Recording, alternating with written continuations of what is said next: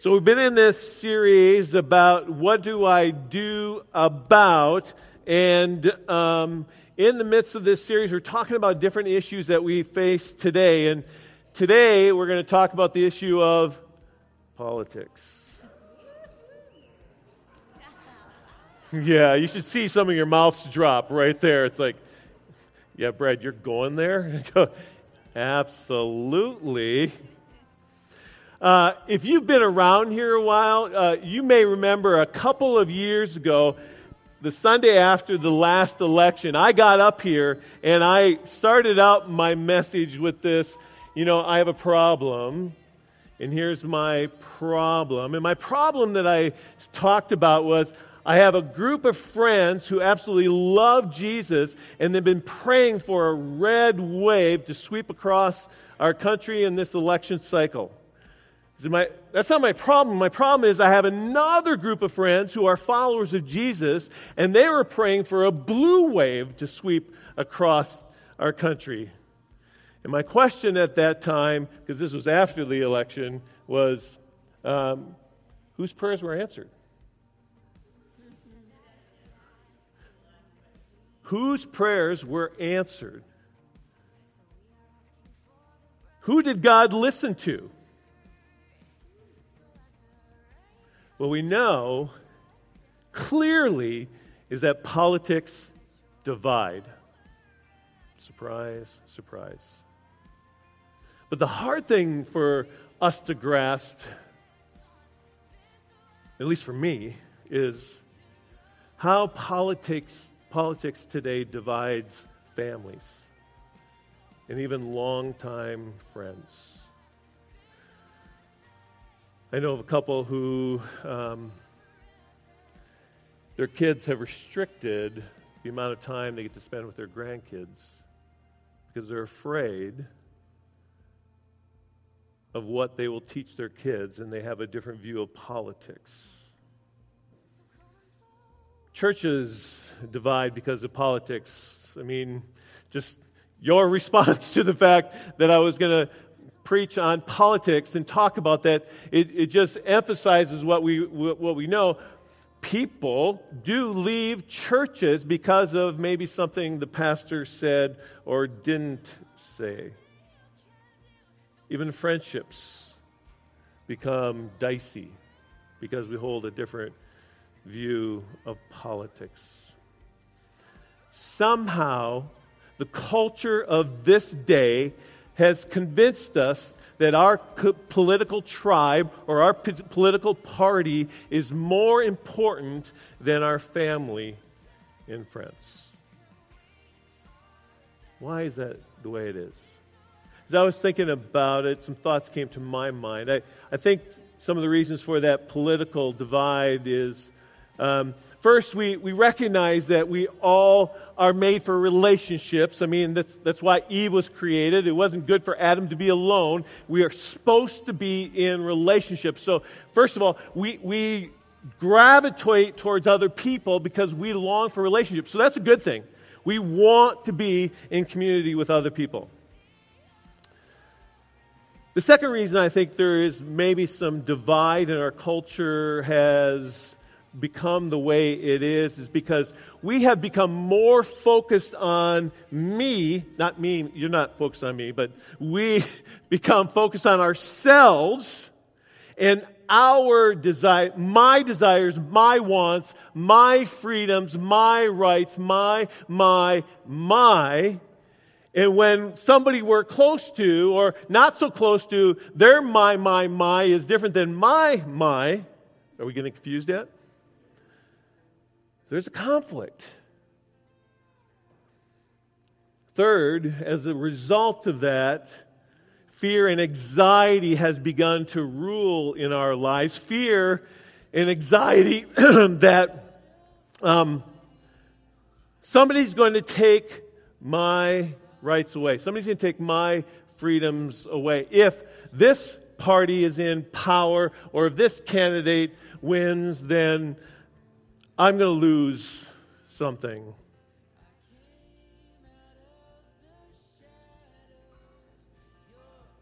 And fourth, our culture is emphasizes that power and money are the most important ways to protect our rights and freedoms. You have to be in power. If you are not in power, then you will lose.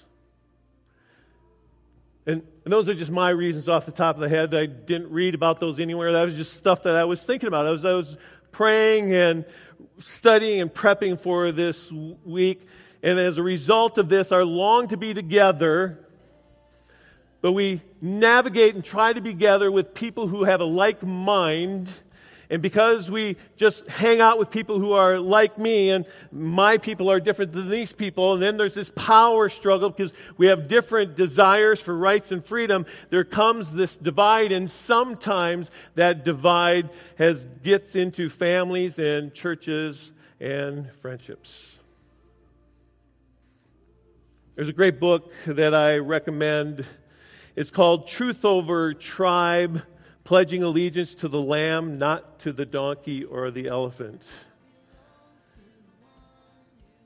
And in this book, the authors talk about tribalism. Tribalism are those groups that I mentioned that are people who are just like us. They believe what we believe, they think the same way we think, they live the same way we live, and we get together in our tribe. And we think our tribe provides us protection, and so we stay in that tribe, and we don't venture out to get to know somebody in the other tribe. But the crazy thing is, the more I spend with just people in my tribe, the more fear and anxiety increases in my life. Because the more I look at the other tribe, and I vilify them, and I blame them for the unhappiness in my life, whatever that may be. And anxiety and fear rises. And the more we fear and the more anxiety arises, the more we become like a raccoon stuck in a corner being trapped. We lash out at the other people, and when we lash out verbally, we create a greater divide. And as I've mentioned before, our media knows this, and so they tap into that fear and that anxiety, and they go after our limbic part of our brain, the emotional part of our brain, and get us to fear more. And so whether it's CNN or Fox or whoever you listen to, there's an element of their newscasting that is fear-related. The crazy thing is, Facebook, which owns Instagram and a bunch of other things nowadays, and Google, which owns the world, they make their money off of our fear and our division. You see, for Facebook and Google, we're the product. We're the product they're trying to sell. They sell advertising. They get their money from advertisements, and they're trying to sell us. We're the product.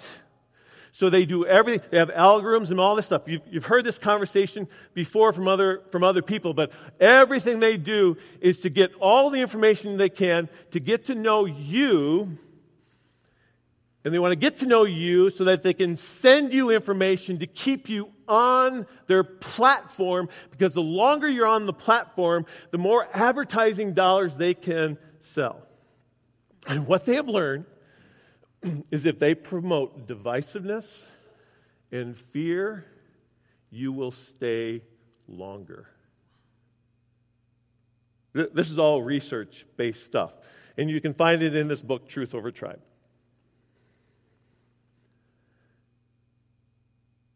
So the crazy thing is, if you're a conservative and you open up conservative links, they're going to send you more and more conservative stuff and even more sketchy conservative stuff until you get to a point, right? But even if you're a liberal, And you open liberal stuff, they're going to send you more and more liberal stuff.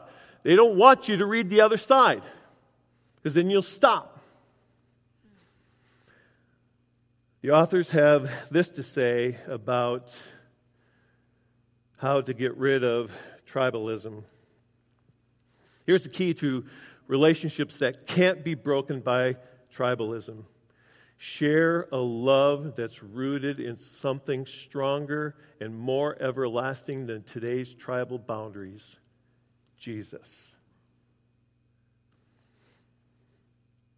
Jesus' followers don't have the same politics, wealth, race, and gender, but they all call him Lord. You see, in the kingdom of God, in the church, it should be the most diverse place in the world. Politics and gender and wealth and race should never be a problem in the church, because we have something or someone greater, and his name is Jesus. Did you notice this morning how much worship was focused on Jesus? Jesus. Jesus. Unity and being oneness of mind weaves all throughout the Bible. Whether it's in John 17 where Jesus is praying that we would be one, just like the Father and Son are one, or it's Paul and other authors in numerous places in their letters talk about unity. In fact, in 1 Corinthians 1, Paul goes, I implore you to be united, to be of one mind and one heart. I implore you. But our culture focuses on tribes and division. So, what do I do about politics?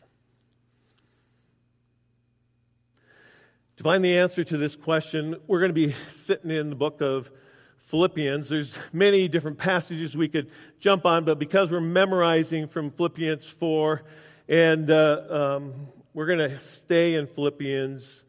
We're going to look specifically at Philippians chapter 3. And before we get to verse 17, which we're going to look at, I want to give us a little context of what Paul is talking about here. First of all, Paul is talking about, it's interesting, in chapter 3, verse 1, he starts out, further, my brothers and sisters, rejoice in the Lord. So he's saying rejoice in the Lord there. And there is a theme in Philippians that we need to hold to as we look at it all, and that is a heart and an attitude of rejoicing. Rejoice all the time. Rejoice again, and I say again, rejoice. But Paul is cautioning the church here in Philippians to watch out for Judaizers. What are Judaizers? Judaizers are Jewish Christians who are requiring or are trying to require these new Gentile Christians to follow the Jewish laws, to be circumcised, make sure you follow all the feasts and the holidays and all that kind of stuff. And Paul is cautioning, hey, that's about the flesh. It's not about the flesh. It's about Christ and Christ alone. If you're going to fit into a tribe, fit into the tribe of Jesus, and that's not about the flesh. That's not about circumcision or any of other of those kind of things. And then Paul then tells, hey, if there's anybody who should be a Judaizer, it is Paul, because Paul was a Pharisee. He was a Jew among Jews. He was amazing. But yet Paul considered all that stuff as nothing compared to Christ. And so Paul tells the church in Philippi to press on and take hold of Christ, that freedom comes through Christ. Forget everything else. Everything that leave behind. Anything else that you thought was important is not important compared to Christ. And then he gets to verse 17, and it says this: join together in following my example, brothers and sisters. just as you have as a model, keep your eyes on those who live as we do. This means those who are striving for Christ, that's your model. Follow after them. If they are tribal and political, because I'm focusing on politics today, don't follow people who are tribal and political. Follow those who are Jesus. The power is in the resurrection. That's the thing for Paul. The power is not in the politics. The power is in the resurrection of Jesus Christ. Verse 18. For as I have often told you before, and now tell you again, even with tears, many live as enemies of the cross of Christ. Notice the emotion here. Paul is saying many times, he's had to repeat this over and over. Many times Paul has told them, hey, don't follow that example of the world. Follow my example. Those people who are following after the example of the world are becoming enemies of the cross of Christ.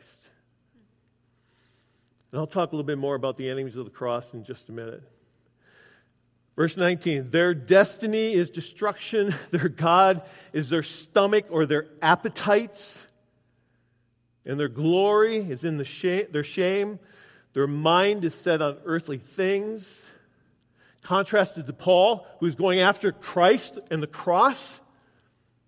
These enemies of the gospel are going after earthly things, their appetites.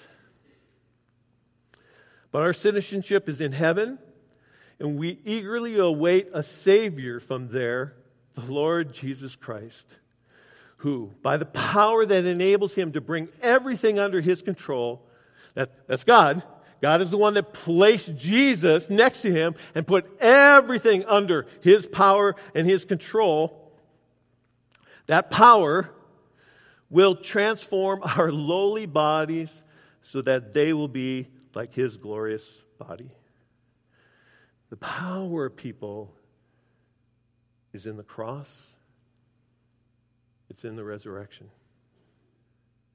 Transformation happens in the cross and the resurrection. So what does it mean to live as an enemy of the cross? These people who Paul wept for are not atheists. They're not ones who are denying the cross. They're not ones who are denying the resurrection. What they are doing is their life is focused on responding to the world the way the world responds. It's a diversion away from trust in the cross and the power of the resurrection. The story of the cross presents a way for us to walk as humble servants. It is setting aside our freedoms and our rights so that we can run the race that is set before us, so that we can proclaim the good news of Jesus, so that we can proclaim the power of the resurrection of the cross. The one who is an enemy of the cross is the one who avoids the suffering that may come by setting aside my rights and my freedoms so that I can proclaim the good news of Jesus Christ. The enemy of the cross is filled with envy and selfish ambition, which James calls wisdom of this world, even demonic. The enemy of the cross is trying to serve two masters. Jesus talks about this in Matthew 6:24. No one can serve two masters. Either you will hate the one and love the other, or you will be devoted to the one and despise the other. You cannot serve God and money. And I know in this text, in this context, it's more about treasures, but the principles are the same. Whether it's storing up treasures, yes, you can't serve two masters, storing up treasures on earth and serving Christ. So too, you cannot serve two masters politically. Either you are serving Christ and his kingdom, or you're serving your political party. Jesus has to be number one. It is Christ and His kingdom, my political party, and my political policies down here. Some people say, well, you can do both. No, you can't do both. As soon as you put them both together, you are trying to serve two masters, and you can't. Serve Christ and His kingdom. Policies, political parties, second. Paul also tells us to be like-minded. So in contrast to the enemies of the cross who are not like-minded, Paul challenges his church to be like-minded. In verse 3:15, I'll reread this. He says this, all of us then who are mature should take such a view of things, having the same mind on things. And if at some point you think differently, that too God will make clear to you. The verb here is all about like-mindedness. Enemies of the cross promote division. They focus on self, and by their actions deny the power of the cross. Like-minded focus on Jesus, serving others with humility, set aside their own freedoms and their own desires and their own wants. Now, it's not bad to have your own desires, but they are submitted to Christ.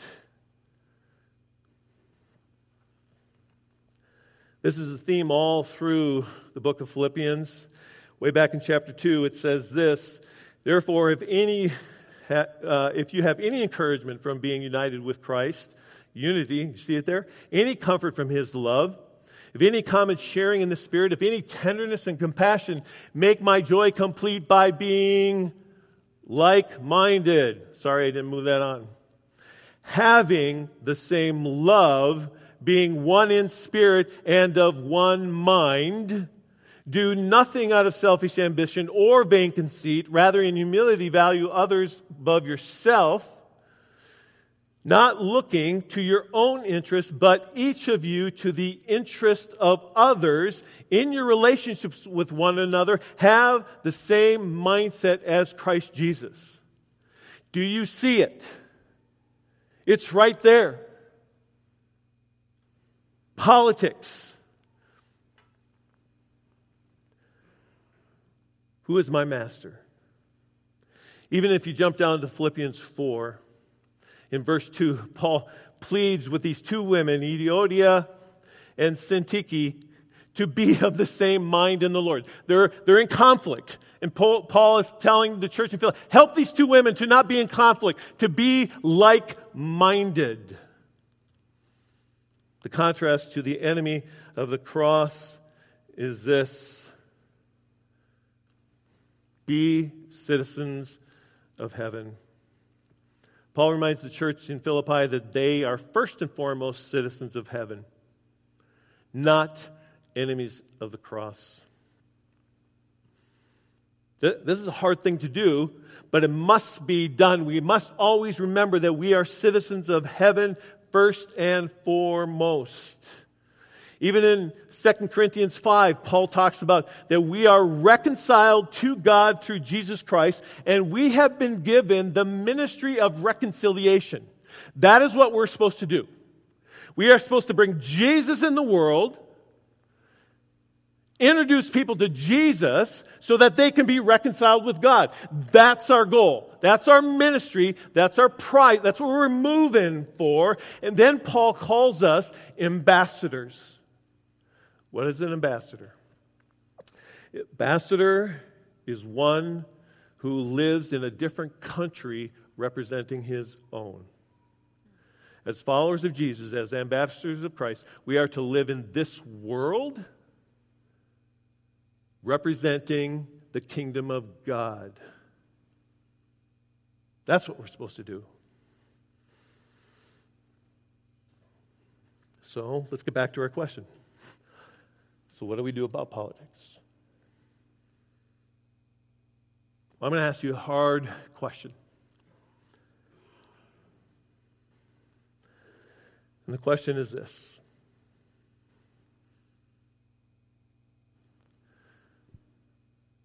Are your politics causing you to be an enemy or an ambassador of the cross of Christ?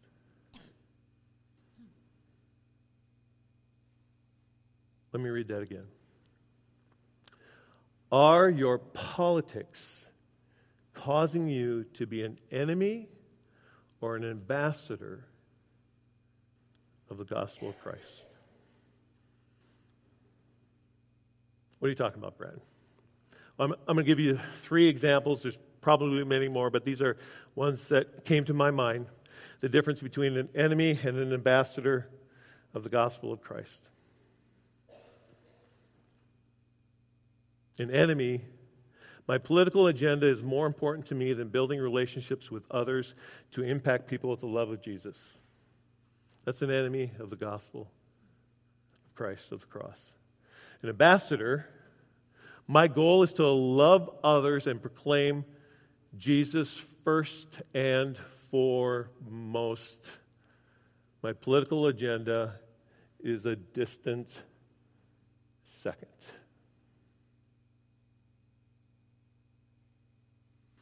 An enemy, I speak out against policies and character qualities of other party members and don't speak out against my own party and their flaws in policies and in character.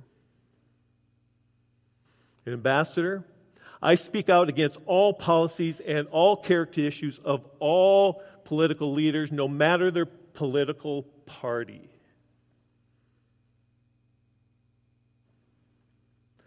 An enemy of the cross, every time there's an election, fear and anxiety increase because I'm afraid I'm going to lose power and I'm going to lose my freedom and rights. An ambassador, I rejoice always, and again I say rejoice. I let my gentleness be evident to all because I know the Lord is near. I don't get anxious about anything, but by prayer and petition with thanksgiving, I let all my requests be known to God, and the peace of God, which passes all understanding, keeps my heart and my mind in Christ Jesus. I could give other examples. The idea is that when it comes to politics, as a follower of Jesus, my priority is bringing reconciliation, God's reconciliation, into the world. It's proclaiming the good news of Jesus Christ. It's putting my faith in the power of the resurrection. It's putting my faith in God. And yes, I will talk politics and I will talk policies that don't line up with Scripture. And I will talk about character issues that don't line up in Scripture. But when I talk about them, I will not limit my conversation because of a political party.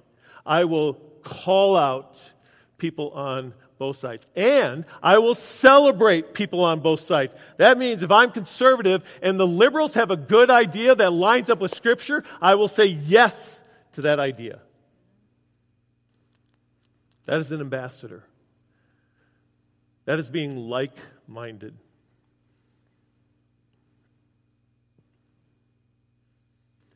So, in 2 weeks, I will vote. I will vote for the people that line up best with me. And I will encourage everybody else to vote. And then, in a couple weeks, after the election, on Sunday morning, we will talk about politics again, but we will then talk about, now what do I do as a follower of Jesus? That these policies have been passed, or these people have been elected, both the people I like and the people I don't like. Because let us remember, our faith is in Jesus Christ. Our power is in the resurrection of Jesus Christ. Our mission is to proclaim Jesus Christ to the world. And our task at hand is to live as one with Christ. Let's pray.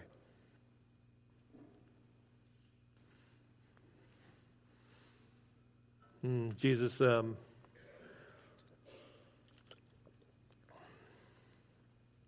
forgive us, Father, when we allow things to cause us to divide. We're all guilty of that. I'm just as guilty of that as anybody else. So forgive me, forgive us when we allow division to creep into our church, into our families, when we allow anxiety and fear to rule rather than faith in you. Thank you, God, that you raised Jesus and you seated him at your right hand, and everything is under your authority. Everything is under your power. And today we choose to put our faith in that. In Jesus' name we pray. Amen.